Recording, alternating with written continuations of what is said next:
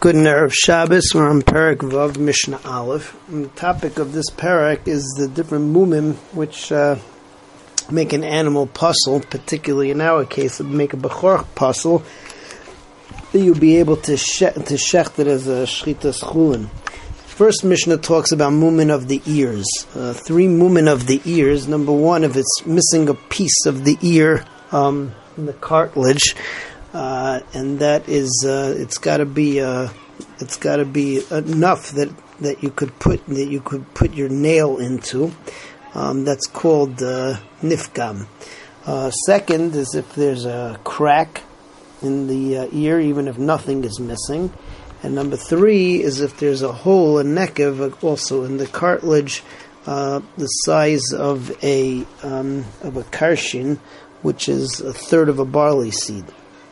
The fourth psul that it has over here is if the ear of the animal is totally dried out, which is a machlekes. What does that mean? It either means that when you cut it, it won't bleed, or that the second shita, which we don't paskin like, is that it's so dry that if you would scrape it, so it would start to crumble off.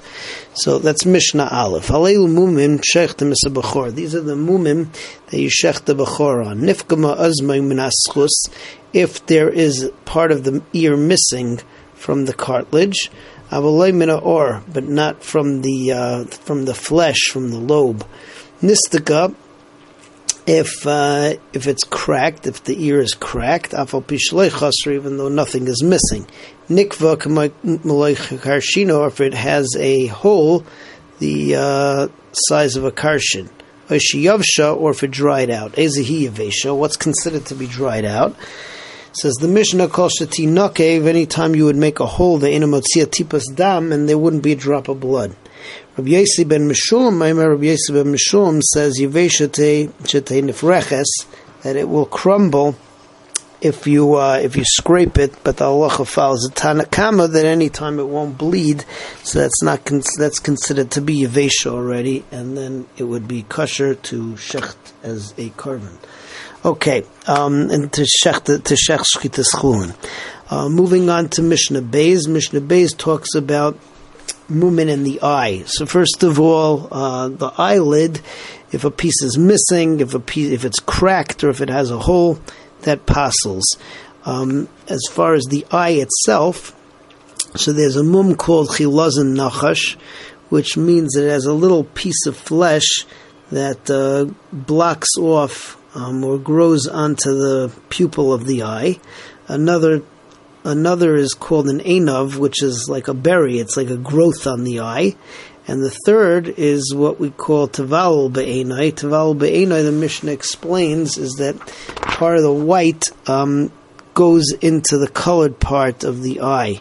But if black goes into the white of the eye, that's not considered to be puzzle. That's there is no mum going onto the white of the eye. So the Mishnah says like this: Ris shel ayin shenikav, if you have an eyelid that has a hole in it, or shenifgam, or a piece is missing, shenisdak, it's cracked, hari be'enov, hari be'enov dak, or if there is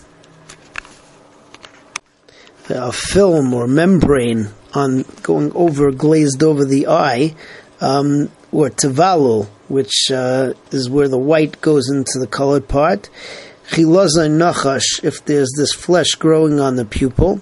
Ve'enav, or a growth on the eye. So all of those are mumin which passel from a korban, and now you can check the shchitas chulin. Ve'zehu tavalul, what is tavalul?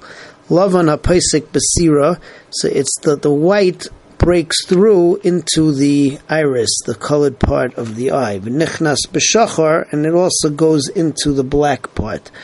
B'shachar v'nichnas b'lavan einu mum, but if from the black part the pupil goes into the white part, that's not a mum. She'ein mumin b'lavan, because there's no mumin on the white part of the eye. But as Hashem, next time we continue with Mishnah Gimel.